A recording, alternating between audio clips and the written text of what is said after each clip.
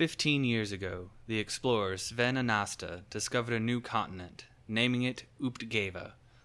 Through clever contracts and negotiations with the powers of the Old World, Sven found himself as the sole owner of this new world, at least as far as the countries of the Old were concerned. It quickly became obvious that this new land was very different from where Sven and those who had come to colonize it were from.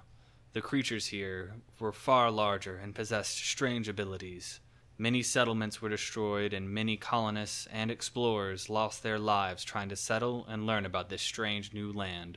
Whether it was Sven refusing to give up on his newfound continent, the ingenuity of those looking to make this new land their home, or the hand of some unseen force, a city was eventually founded. This city, named Einengar, City of Glass, rests in an obsidian inlet where the creatures of this land do not venture. Without the constant threat of destruction, the citizens of Einengar began to make use of the strange and powerful plants and creatures of Uptgeva. New medicines, metals, textiles, and many other items and materials began to be discovered and created. These discoveries brought with them wealthy individuals looking to gain money and power by shipping and selling these new items to the Old World. Now with a stable base to work out of, Lord Byron Waycove has decided that now is the time to venture out and create a trading company to share the wonders of this new land with the world. He has hired explorers to go out and find goods to be sold and help run his operation. This is the tale of the Glass Coast Trading Company, and these are its members. Greetings. I am Ma E. Tonic, second child of the Tonic family, the Gin and Tonic Pharmaceutical Association, genius alchemist, entrepreneur, and lover of sweets, especially cake. One day, I will create the formula that will put me as the face of Gin and Tonic. But till then, I've heard a rumor that Uptgeva has new materials and sources that may get me one step closer to my goal.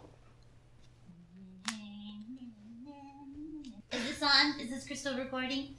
Ahoy! Call me Frida. I may be small in stature, but I'm big in appetite.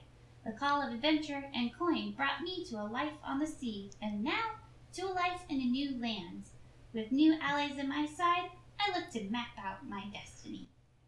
Hello, dear reader. If you found this, you're reading the journal of Father Pyre Buckway, cleric of the Church of Abadar and fourth son of the late Lord Rufus Buckway. I endeavoured to chronicle my travels on Uptgea as I ministered to its people and spread the good word of Abadar. My mission was a dire one, as I would need to head off the treacherous and warlike martial sect of the Church of Abadar and save the New World from their attempted conquests. Howdy. My name is Torin Thunderhelm. Yes, of those Thunderhelms. I'm a wanderer. I like to see the sights in the world, and that's what I aim to do before I die. I've heard this land has many, what you would call new sensations, I suppose. And I've come to see them all. I will not rest until I've laid my eyes on every single wonder in this world.